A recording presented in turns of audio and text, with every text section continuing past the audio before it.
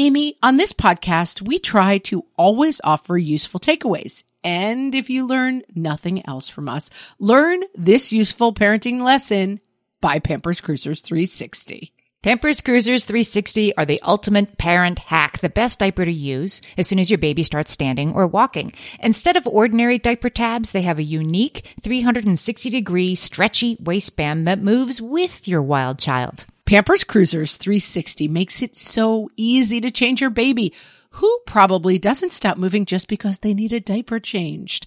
Just slide on to apply and away they go. And fear not, parents, Pampers Cruisers 360 offers an up to 100% leak-free fit, and they just got even better with a new blowout barrier. Need we say more? For trusted protection, trust Pampers, the #1 pediatrician recommended brand. Download the Pampers Club app today and earn Pampers Cash. Then redeem your Pampers Cash for exclusive Pampers coupons, savings, and rewards. Only redeemable via Pampers Club. Pampers Cash has no cash value.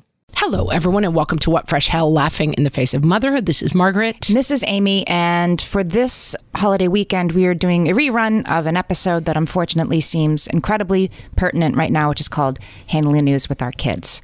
We actually talk in this episode, as you'll hear, about Newtown.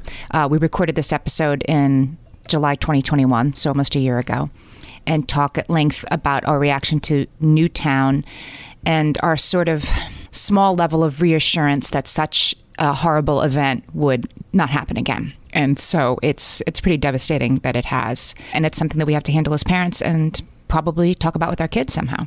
And a lot of people in our Facebook group have been bringing this episode up and revisiting it. And so we wanted to rerun it. And we also wanted to give you a list of resources and places where you can help out the people of Uvalde that are vetted resources. And so we have that list available for you. And they will be in the show notes if you'd like to make a donation. Thanks for listening. That seems like a bad job. What fresh hell? Laughing in the face of motherhood. Let me show you how much mommy's got it. With Margaret Abels and Amy Wilson.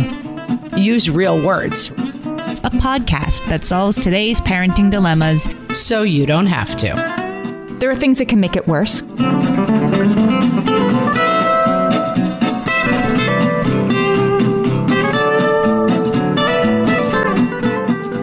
Hello, everyone, and welcome to What Fresh Hell, Laughing in the Face of Motherhood. This is Margaret. And this is Amy. And today we're going to talking about the news with our kids.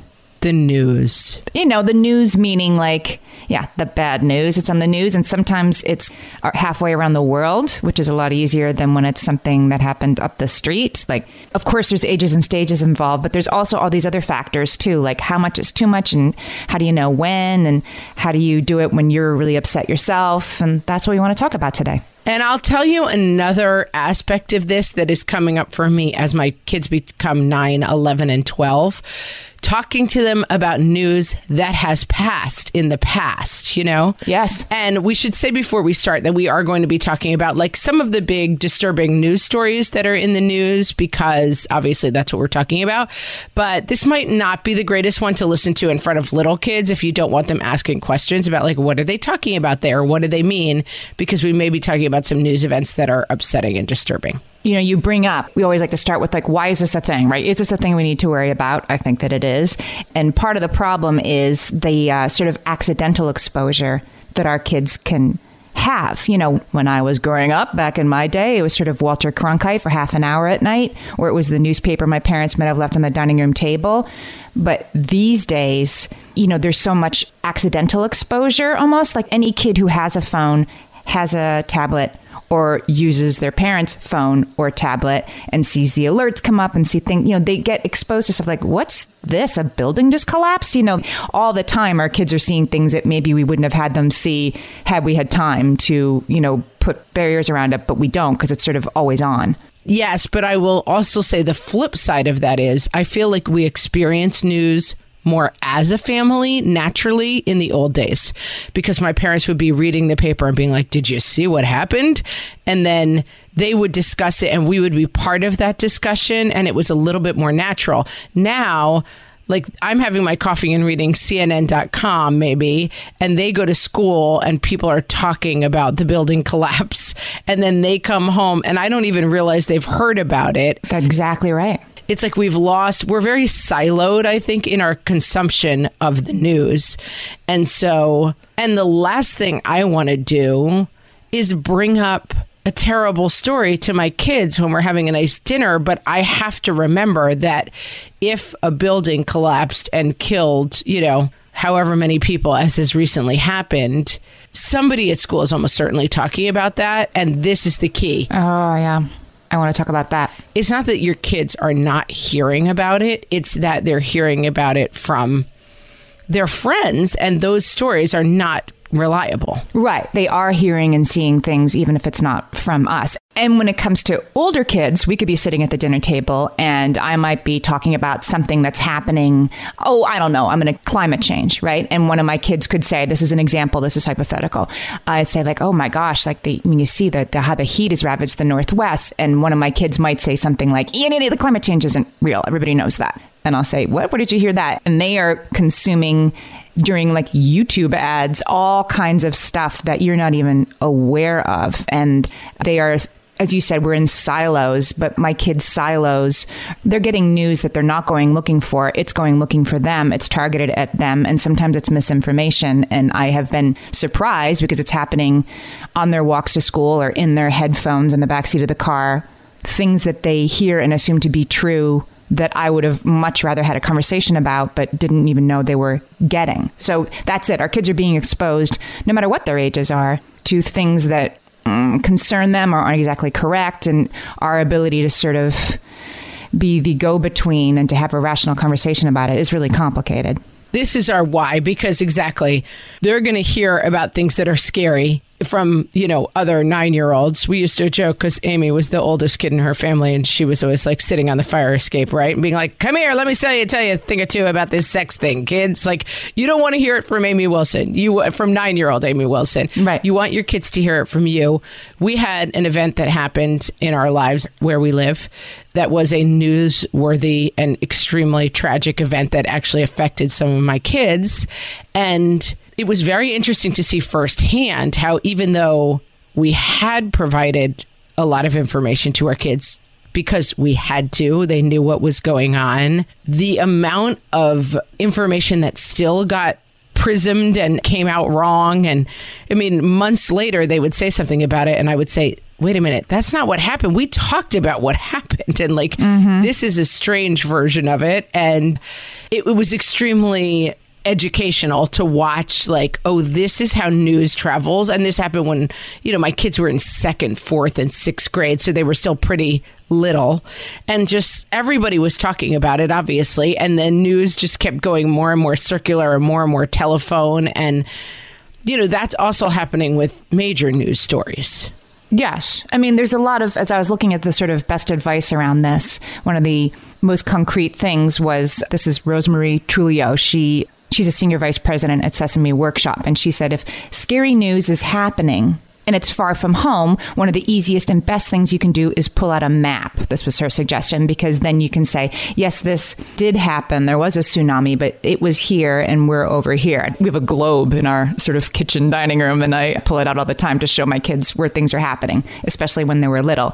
And that is a great strategy if it's something that's far away from them. But this is a case where you had no choice but to talk to your kids about that. Well, and I think that that's something that holding things away from your children, yes, I see the role for that, but I also think that a mistake we make is thinking that we can always hold things away from our children. I know somebody whose spouse died with young children, and I know there were people who were like, well, I don't want to tell my child this happened and or like take my child to any kind of service or memorial because I don't want my kids exposed to the fact that their parent could die. The parent could die. I would argue strongly against that thought process, that like the lesson is, we had many counselors who came into the school after this thing happened. And one of the things they were saying is like, this is an opportunity you would never ask for, but don't skip the opportunity to walk your child to the other side of this safely, because it's a very useful lesson for kids to be like, I think that we have a tendency to want to tell our kids the story, this will never happen to us. That seems like the safe story. But I think the much safer story is we can get through anything together. And that sometimes we try to hold bad news far away from us. And I would argue that probably something bad is going to happen to you. Hopefully not the worst things. But I mean, I've been through something with my kids that is really, really bad, and something I would never in a million years, if it had happened as a news story, told my kids about, you know? Right. But I think that there is a bigger lesson in saying, like, look, this is how we survive this together, even though it's extraordinarily painful.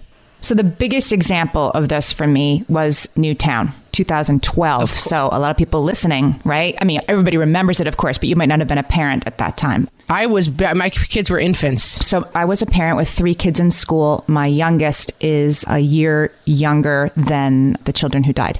And not only that, I have a connection to it directly. I know one of the Newtown parents. So that was a story. That was the like, how do you tell your kids this? How does this come out? And what if they find out? I'm going to link to, because back in the day, it meant so much to me. Liz Gumbiner, who writes at Cool Mom Pics, she wrote a whole thing at the time that she wanted to send her kids to school. It happened on a Friday. Everybody spent the weekend. Many parents, like me, spent the weekend like hiding in the bathroom and crying so we wouldn't do it in front of the kids, and like making sure the TV was off, right?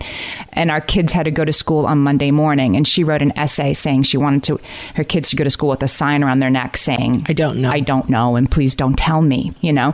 And I wanted to wear a sign around my neck saying, I am, barely holding it together. How about you? I remember walking into the school on Monday and all the parents kind of looking at each other because it was right before Christmas. I mean, it was an intense emotional experience. And I hope I'm not sounding like I'm in any way making it about my emotional experience. It wasn't, but it was the kind of thing that I couldn't talk to my kids about without like falling apart. And that would have frightened them.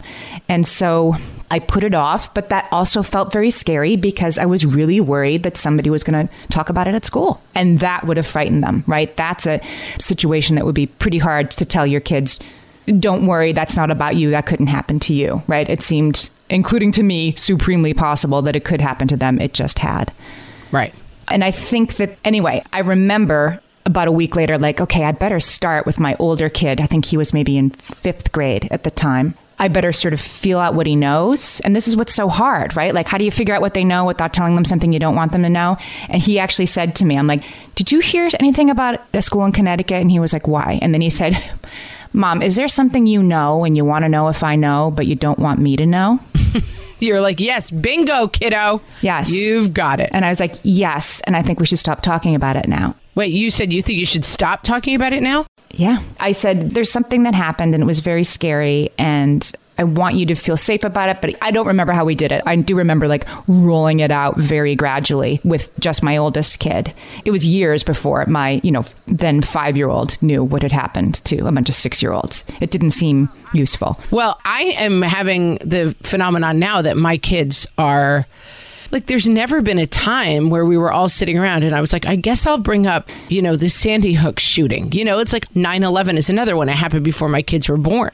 And so it's like, is there ever a day where I want to be like, so here's this really horrifying thing that happened, but I kind of feel like I've missed the boat a little bit on bringing those things up at all because now they hear about them at school. Yes. And I don't know. I think I've learned over the years that leaning in on things and providing more information, even though it's scary, that I want the majority of information to come from me. And so I lean in. And I did have this experience where I had to tell my kids some very, very horrifying news.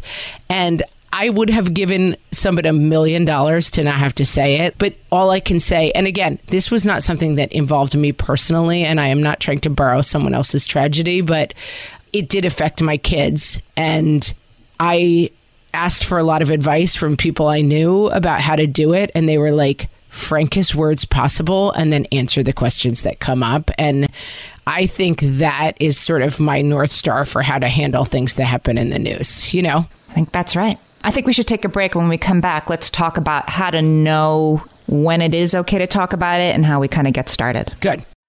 Margaret, exciting news. I am about to have a new baby nephew.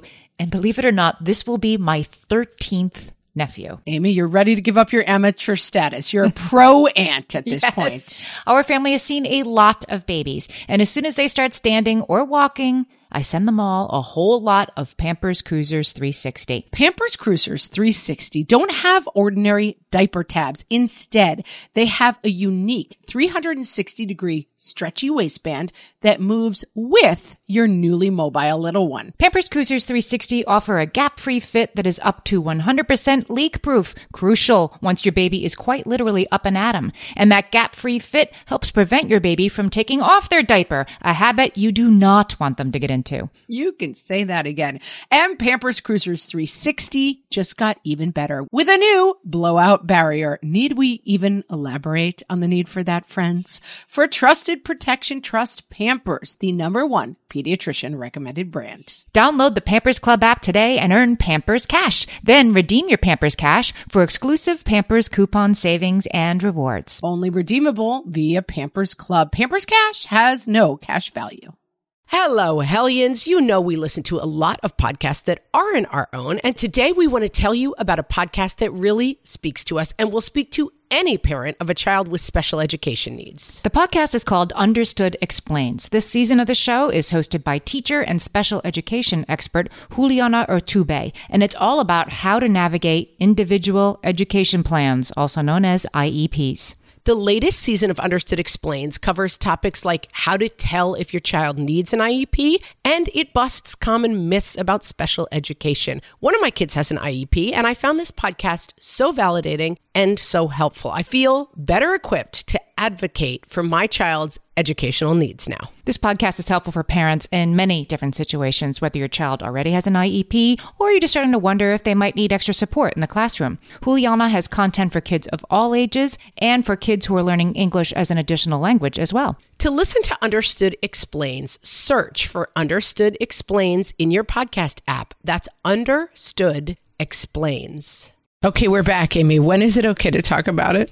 You know, I like some good advice. So Common Sense Media talked about the sort of ways to approach this with your kids, talked to a bunch of experts, and they said, hot take, that we should wait until kids are 7 before exposing them to traumatic information. If you're lucky. I mean, I did not have that experience. Well, that's right. You did not. Right. You had no choice. But this is the building collapsed far away from us and it can never happen to you. Don't worry.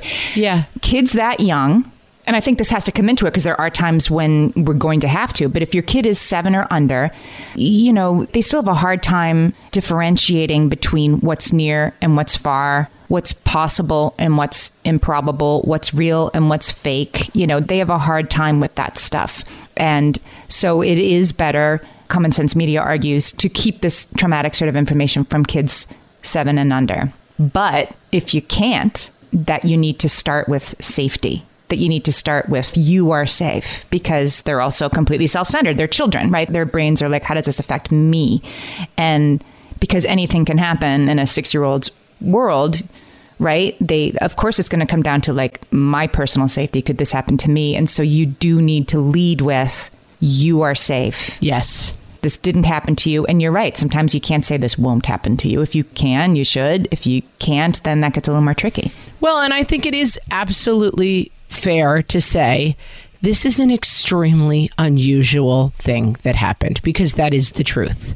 The fact of the world is that anything can happen to anyone at any time, but it is still extraordinarily rare. It doesn't, I mean, school shootings are an example of something that should happen never, but are still an extraordinarily rare experience for any given person in the United States. It is very, very unlikely that you will be involved in a school shooting, statistically. And so it's still okay to present that. Like, I think you lead with how unusual a thing it is that happened, because it is the kind of danger that there's a lot of statistics around how bad we are at, what is it called? Like defining danger.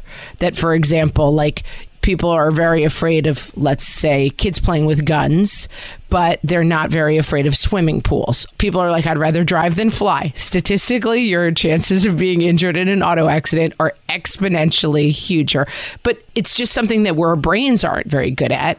Right. And so, but then our kids must do that. It occurs to me as you're saying this, right? Like if we're like dum-dums who think it's that you're more likely to die in a plane crash than in an automobile accident, then our kids must be. It's much more likely that the same thing could happen to me tomorrow since it just happened to somebody else. Yeah. So, with what happened to us, I did constantly say, there is no chance this is really going to happen to you. This is one of the most unusual things that has ever happened, and it happened in our community, and that is very surprising and upsetting. But it is okay to say it is not going to happen to you. It is because it is so rare that it ever happens, Well, let's talk about the kind of situation where, let's say, let's say you live in the Northwest and there's wildfires. Yes. And you can't say this will never happen to you because, that's when you move to that there's a plan. I'm quoting Maria Alvarez from Common Sense Media here. She says, lead with safety, lead with you are safe right now, right? And that we have a plan.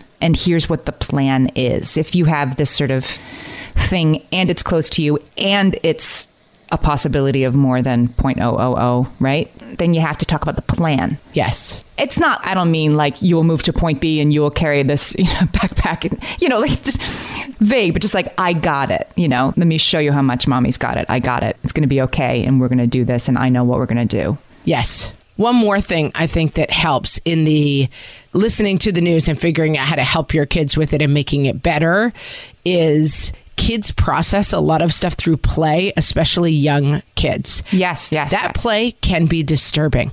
When your beloved Aunt Gertrude dies suddenly and you are very upset and you take your kids to the funeral and then later on you come home and your kids are pretending to be Aunt Gertrude and they're like burying themselves in the backyard or whatever way they're disturbingly playing out this.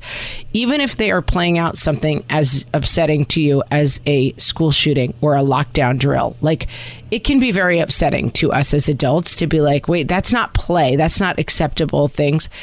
That is how children work through scary feelings. And so allowing kids to talk about it, play around it, you might say like, listen, that's not reverent enough in whatever case. If you think they're really kind of joking about something in a way that's inappropriate, it's okay to step in. But realize that like fear and trauma comes out of kids in some unusual ways. That's what I would put in your path. I have a quote on this. I saw this and I thought about this because we had talked about this at one other point. So Tara Conley, she's a media researcher. She said that play is how kids process. It's how they reconstruct and it's how they reassure themselves. Yes. Right? It's how they make sense of it. And she made this really interesting parallel. She said it's like when adults make memes and put them on the internet and share memes about events. That's how we play, deconstruct, make sense, and put it all together. That's all the kids are doing. They're making memes in the backyard with their friends. I think it's good to remember because you may see little kids playing in ways that upset you. Like, wait a minute, you shouldn't be playing around something that's so, they shouldn't be playing like we're in a falling building, like because it seems to you that, that's not funny. That's not something to play about. They're processing a fear about that by doing that. Similarly, slightly older kids may be a little bit more like they may have a tendency to kind of joke about it or speak about it irreverently. And it's just something to keep in mind that what they're doing is processing it. You know how The Onion puts out they have a headline, "No way to prevent this, says the only nation where this regularly happens." They put out the same... When there's a shooting, yes. ...article after every... I think it started after Newtown, and they put it out after every mass shooting. And it's inappropriate with the point, right? And it's that's kind of what they're doing. I just had never thought of it that way before. Like, oh, they are doing a version of that when they are playing out this event. I love the meme parallel because that's it. Like, people have to process trauma. And we like to think that looks like dabbing a handkerchief at their eyes while, walking slowly. But that's really not what it's going to look like in your 13-year-old. And that's really not what it's going to look like in your 7-year-old. That's a really good point. And fear, because even if it didn't directly happen to them, I think, an event like Newtown, 9/11, things that I would put in this category of like outside our imagination events. Like this could never happen. Until it did. Right. And it involves people acting with a part of their human self that we would put outside of the bounds of possibility, basically. You know, like no one would ever do this. It's too awful. When we feel that way, it is very hard for us to protect our kids because it's like you're never going to square that circle. And I think that that's important too, is not getting stuck in the place of, you know, we had a lot of counselors say to me, you're never going to explain to your kids why this happened because there's no logic to it. How could you ever explain? And it's okay to say that. Like, I will never be able to understand this, but we are safe, and here's how we're going to process it. So that's how I was going to ask that. When your kids say, why did this happen? Did they have advice? Do you just say, I don't know? Yeah, I would just say it's really, really, really hard to understand. It's something that I don't think we could ever really understand, but here's, you know, some things about it that we maybe do understand, as much information as we do have. But there's a missing piece that we'll never really understand. And the other thing that comes up a lot, and this is, I think, also very important to think about, is that kids make everything about themselves. Right. So it's going to be like, will this happen at my school? Will this happen in our family? And sometimes you think like, wait, this could never happen because it's me, it's dad, it's whatever, you know, like bad stuff could never happen to us, you know. They don't see it that way. When their friends' parents get divorced, their first question is not, is my friend okay? Their first question is this going to happen to my parents? Paul Underwood wrote an article for the New York Times about this, and he said, I thought this was a good point to make, that even kids older than 7 have this, you know, self-centered approach, right? If kids are younger than 7, they really are developmentally thinking that way. But he said even kids older than 7 are still primarily focused on how the current events will affect them and you as their protector. Right. So you're going to protect me, but if the protector is not safe, then what happens to me? It makes sense. That's right. And it is difficult. Let's say you have a mom in your town who dies in a car accident, let's say. Your kid's primary thought for the next several months is, what if my mom dies like so-and-so's mom did, you know? And that is so important in terms of how they're processing it. And like, it's hard. You really can't say that could never happen to me. It could technically happen to you, but you just have to say like, listen, the odds of this happening are extremely low. I'm safe driving, you know, and just a lot of reassurance.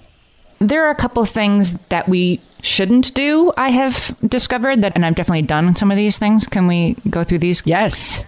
Talking about, with the best of intentions, we can present something that happened about, like, sometimes it was a bad guy who did this thing, right? Sometimes there's evil in the world. You know, we might try to reach for the sort of fairy tale explanations to make it more, I don't know, yes, palatable and understandable for our kids. But that will actually potentially increase their fear. Don't talk about, you know, bad or evil. You can talk about somebody, you know, needed help, somebody's brain was confused. You know, you can put things like that, but not like, yeah, you know, there's good and bad in this world and you need to understand. It's time you understood that, son. That's not going to help you get them to a more secure place. Agree. It's so much of that stuff is wanting that distance, right? Yeah. The other version is, I mean, this is something that counselors talk to us a lot about. Use real words, right? This person died.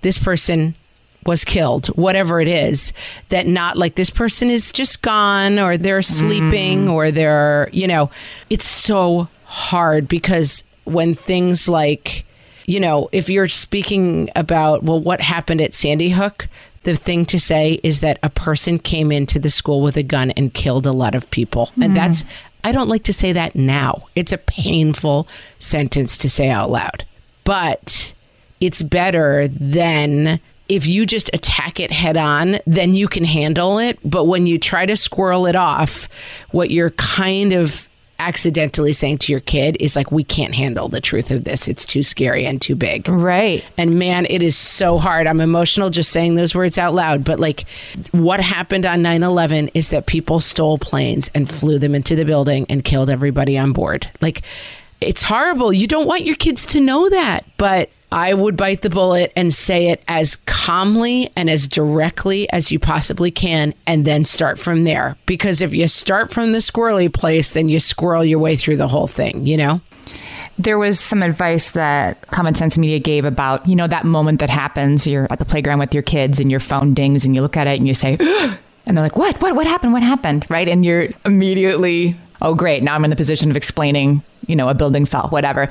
That's the moment that you need to say a building fell and some people got hurt, but it's not anybody that we know. Mm-hmm. A building fell and some people got hurt, but it's very far away. Like, you need to explain it simply and answer the question that's asked, right? That's the other thing. We talk about that all the time. Answer the question that was asked. If they want to know how hurricanes work, you don't have to talk about how climate change is slowly, you know, killing our planet. Don't make it bigger. Don't make it more dangerous and more scary. And sometimes, I mean, mental illness is a thing. You know, don't give them the 10-page explanation when a one-sentence explanation will do for the moment to help them feel reassured. Absolutely. And I will say, through my experience, that kids can handle really, really, really hard things. And it stinks when they have to, but they can, you know, and they do, and they will. And it's whatever details I squirreled out on, they heard at recess, you know. And so that's the only thing. Your kids are going to learn the details of everything that has happened on the news from somebody.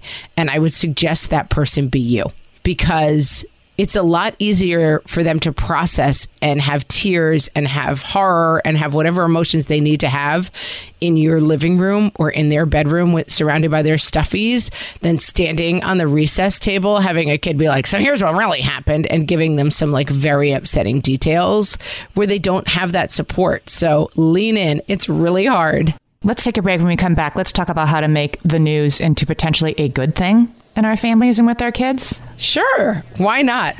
I dare you. Amy, you know me well enough to know that my daily power breakfast is toast with peanut butter on top. Toast with peanut butter. It's also, by the way, one of my favorite power breakfasts. So we agree on that thing. We were recently together and we shared some toast with peanut butter. And I'm going to tell you, we used Hero bread. It adds even more protein and fiber to that combo without adding any more sugar. Hero Bread has remade the carby, empty-calorie bread products into versions that include no net carbs, 0 gram sugar, and fewer calories, plus more protein and fiber, while still being super fluffy and delicious. I was not sure that particular combination was going to be possible, but Hero Bread has figured it out. Yeah, this is one I'm glad they let us try. It's like, it really tastes good. I've been trying to add more protein to my diet, and I would have thought that a hamburger rolls was not the place to do that, Amy. But all of Hero Bread's products, from rolls to tortillas to croissants, we please, offer protein and fiber, 0 to 1 grams of net carbs, and 0 grams of sugar. Start your Hero Bread bundle on their website and get 10% off your order. Go to hero.co and use the code motherhood at checkout. I like this bread, people. It's HERO.co and code motherhood for 10% off your order of Hero Bread. More and more, you hear about the importance of electrolytes as part of staying hydrated, because you need the sodium and the potassium, not just the water. And whether you're looking to hydrate during a workout, while traveling, or at the end of a long night, Sports Research Hydrate Electrolytes have got you covered with over 65 trace minerals, 7 essential vitamins, and coconut water powder. Crisp and refreshing and without any sugar, this is hydration powered by Sports Research. They're little packets you can just grab and take with you to mix into your water bottle on the go. My favorite flavor so far, Amy, gotta be the cherry pomegranate. Interesting. My high schooler likes the lemon lime, and she keeps a few handy in her backpack for days that she has practice after school. These electrolytes have the sodium and the potassium that you need to go with it in the optimal ratio for daily hydration. Visit sportsresearch.com and use code WhatFresh at checkout for 50% off your purchase of Hydrate. That's Sports Research, SPORTSRESEARCH, sportsresearch.com, and use code WhatFresh for 50% off your Hydrate electrolytes order. And now, a list of things that used to be fine, but now your tween finds totally embarrassing. From the What Fresh Hell podcast. Putting notes in their lunchbox. Could you stop doing that? Asking them how their day was. Can we talk about this later? Being seen in public with you in any context. Could you just stand a little farther away from me? Any form of singing. We're not gonna take it. No! Oh, Mom, please stop. Preparing their favorite foods. I don't like chocolate chip pancakes anymore. Smiling of any sort. Cut that out, please. Your humorous use of emojis. Heart eyes? Really, Mom? Making conversation with their friends. This is so embarrassing. Trying to take their picture. Are you done? This is so humiliating. Giving them a ride to school. I'll just walk from here. Attempting to discuss current bands. Seriously, I don't even know who One Direction is. The way you breathe. It's very annoying. This has been a list of things that used to be fine, but now your tween finds totally embarrassing. From the What Fresh Hell podcast. Hey, honey, that's as cool as Gryffindor. I've never been so embarrassed in all my life.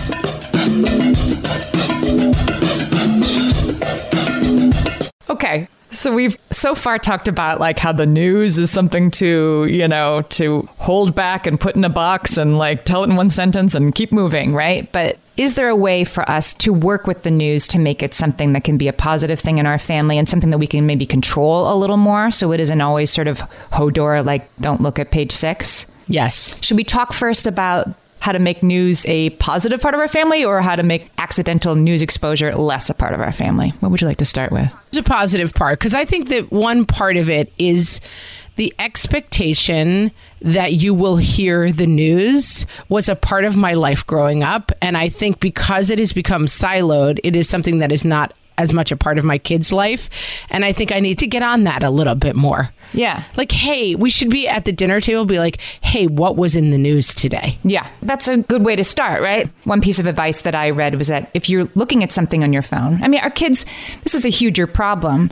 And our friend Susan Dominus wrote an article for the New York Times where she gave one of like the great pieces of parenting advice for this era that I've ever read, which is narrate what you're doing on your phone. All your kid does is you distracted by your phone. That's all they say. So you need to say, mom's just looking at how we're going to get to this gas station and then I'm going to put my phone away, whatever it is. So news is another opportunity where you can narrate. If you're reading a story on your phone, tell them about it with context, help them understand Mama's reading the news and talk to them about why it's important to be informed about what's going on in the world. But maybe also then I look at this, I understand what's going on in the world, but then I put it away for a while. I don't need to worry about this all the time. Say I, who spends hours a day on Twitter, like they're watching that. So you can, sort of model better habits, but also sort of narrate your consumption of the news and how an adult does this.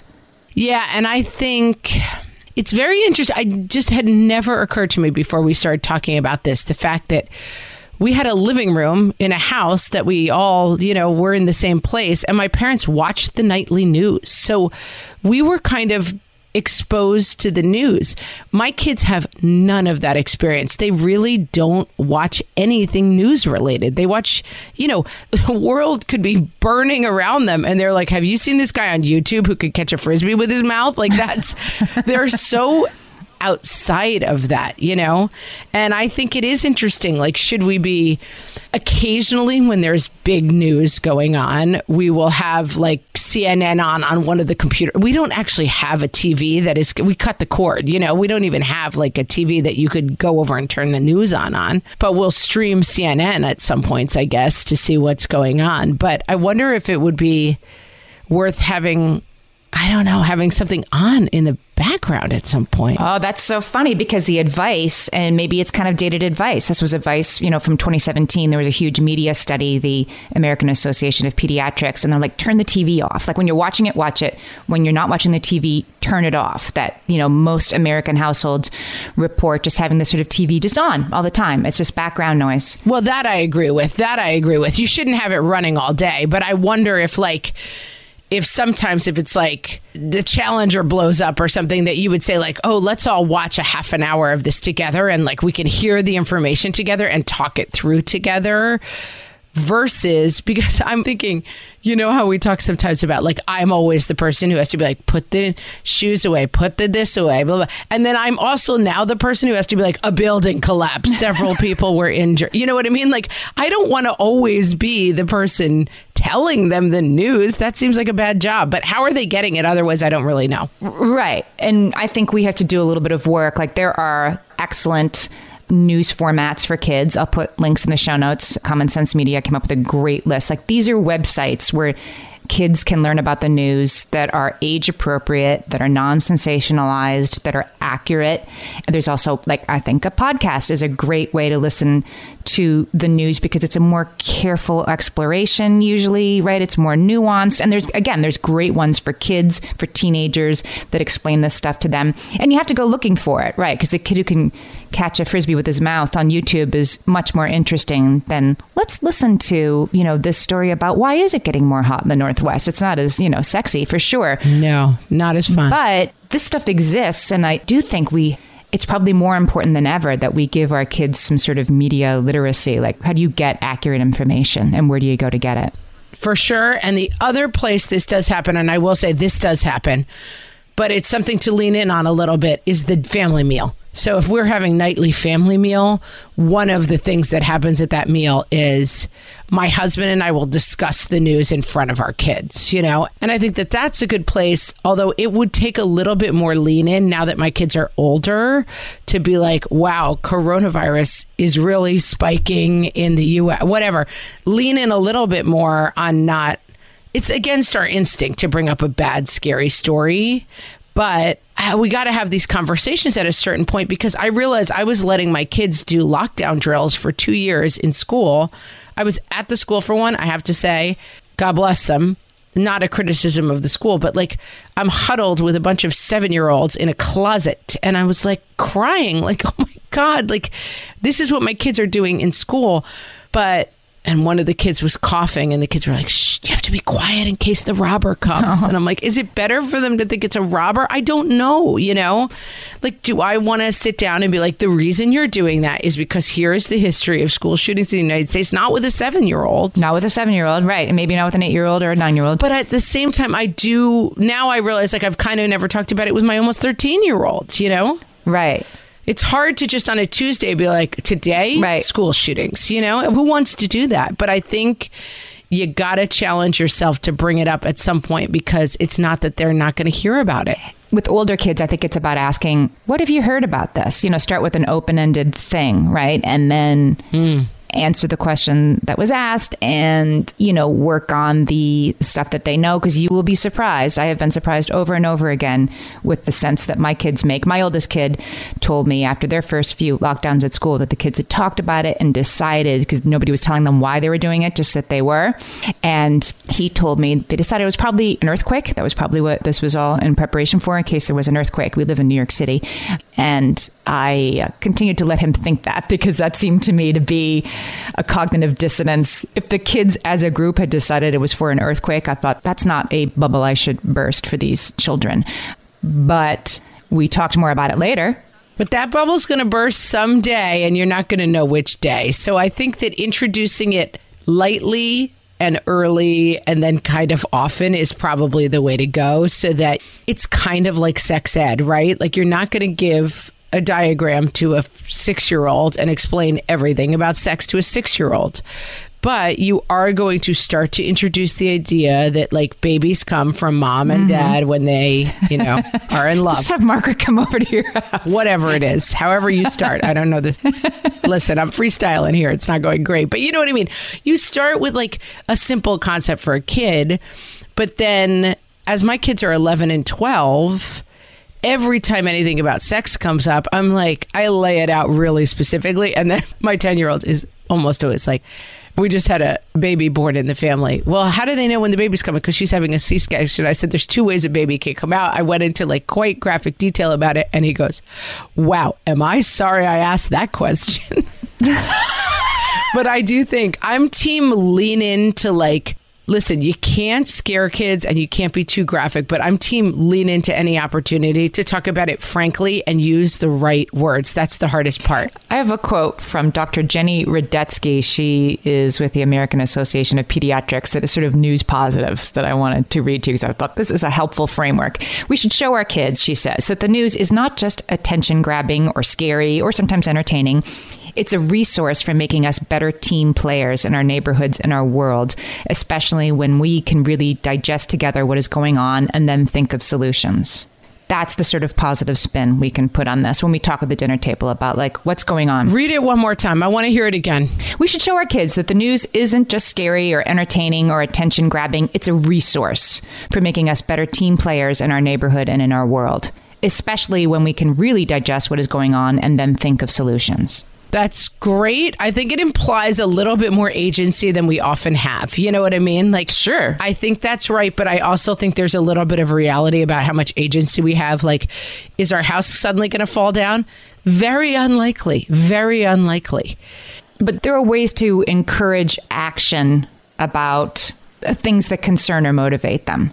I mean, are you going to put on a hard hat and, go down to the site yourself? No. But can you send a card to the families? And there are things that you can do with the family. I wouldn't put this on your kids. But if my kid came to me and said, I just can't stop thinking about all those dogs and cats that were in that building and how all those pets died. Like, oh, okay. I see what you're saying. Like, what do you think we could do about that? What can we do to make the world a better place for pets? Whatever it is your 6-year-old is fixated on. Yeah, let's get some blankets together and do a blanket drive and bring them. I think that's right. Yeah. I think that's very right. And I think you don't want to do this with everything that happens. You don't want to make every situation about kids. But I think in the big picture, if your kids are very worried about climate change, and climate change is one of them, it's a little bit, I get what they're going for. And I think climate change is super important. But like every time we go on a field trip, it's like the aquarium movie is always like, look at the beautiful penguin. It is now wrapped in plastic and dying because of climate change. And I'm always like, I get that we're trying to get the kids on board with this, but could we maybe just have a couple of ones that are just about the penguin?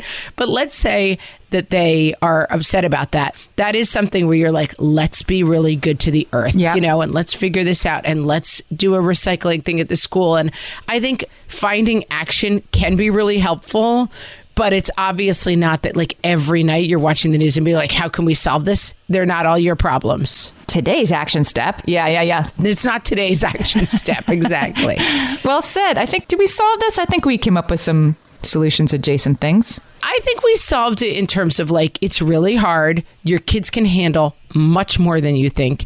Your kids know much more than you think they do, no matter what age they are.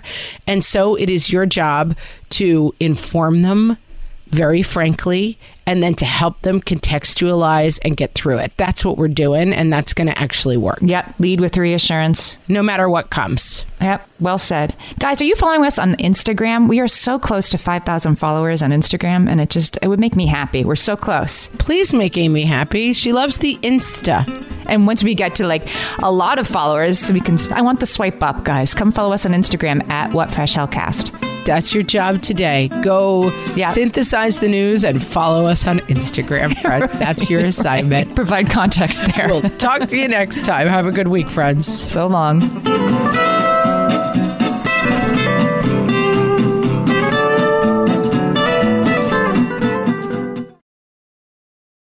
Hey there, I'm Debbie Reber, the founder of Tilt Parenting and the author of the book Differently Wired. The mission of Tilt is to change the way neurodivergence, whether that's having a learning disability, having ADHD, being gifted, autistic, or some combination of all of the above, is perceived and experienced so differently wired kids and the parents like us raising them can truly thrive. On the Tilt Parenting podcast, I get to talk with authors, therapists, educators, and parenting experts who are committed to this mission. I ask the questions my listeners are most curious about when it comes to supporting our kids. And in turn, my guests share strategies for challenges, out-of-the-box ideas for navigating school, best practices for therapies, tips for advocating, and so many thoughtful insights on what it really takes to help our kids grow up feeling seen and respected so they can create awesome lives for themselves. I know that raising a differently wired kid can feel overwhelming and isolating, but I promise you, You are not alone, and it can feel so much better. If you're on this parenting journey, come listen to Tilt Parenting. Together, we can shift this paradigm and show up for our exceptional kids with hope, possibility, and joy. If you're a parent, I invite you to join us at the Mindful Mama podcast, where it's all about becoming a less irritable, more joyful parent. With sometimes hilarious and always thought-provoking experts and friends, at Mindful Mama, we know that you cannot give what you do not have. And when you have calm and peace within, then you can give it to your children. I'm Hunter Clark Fields, and I can't wait to see you there. Listen in to the Mindful Mama podcast.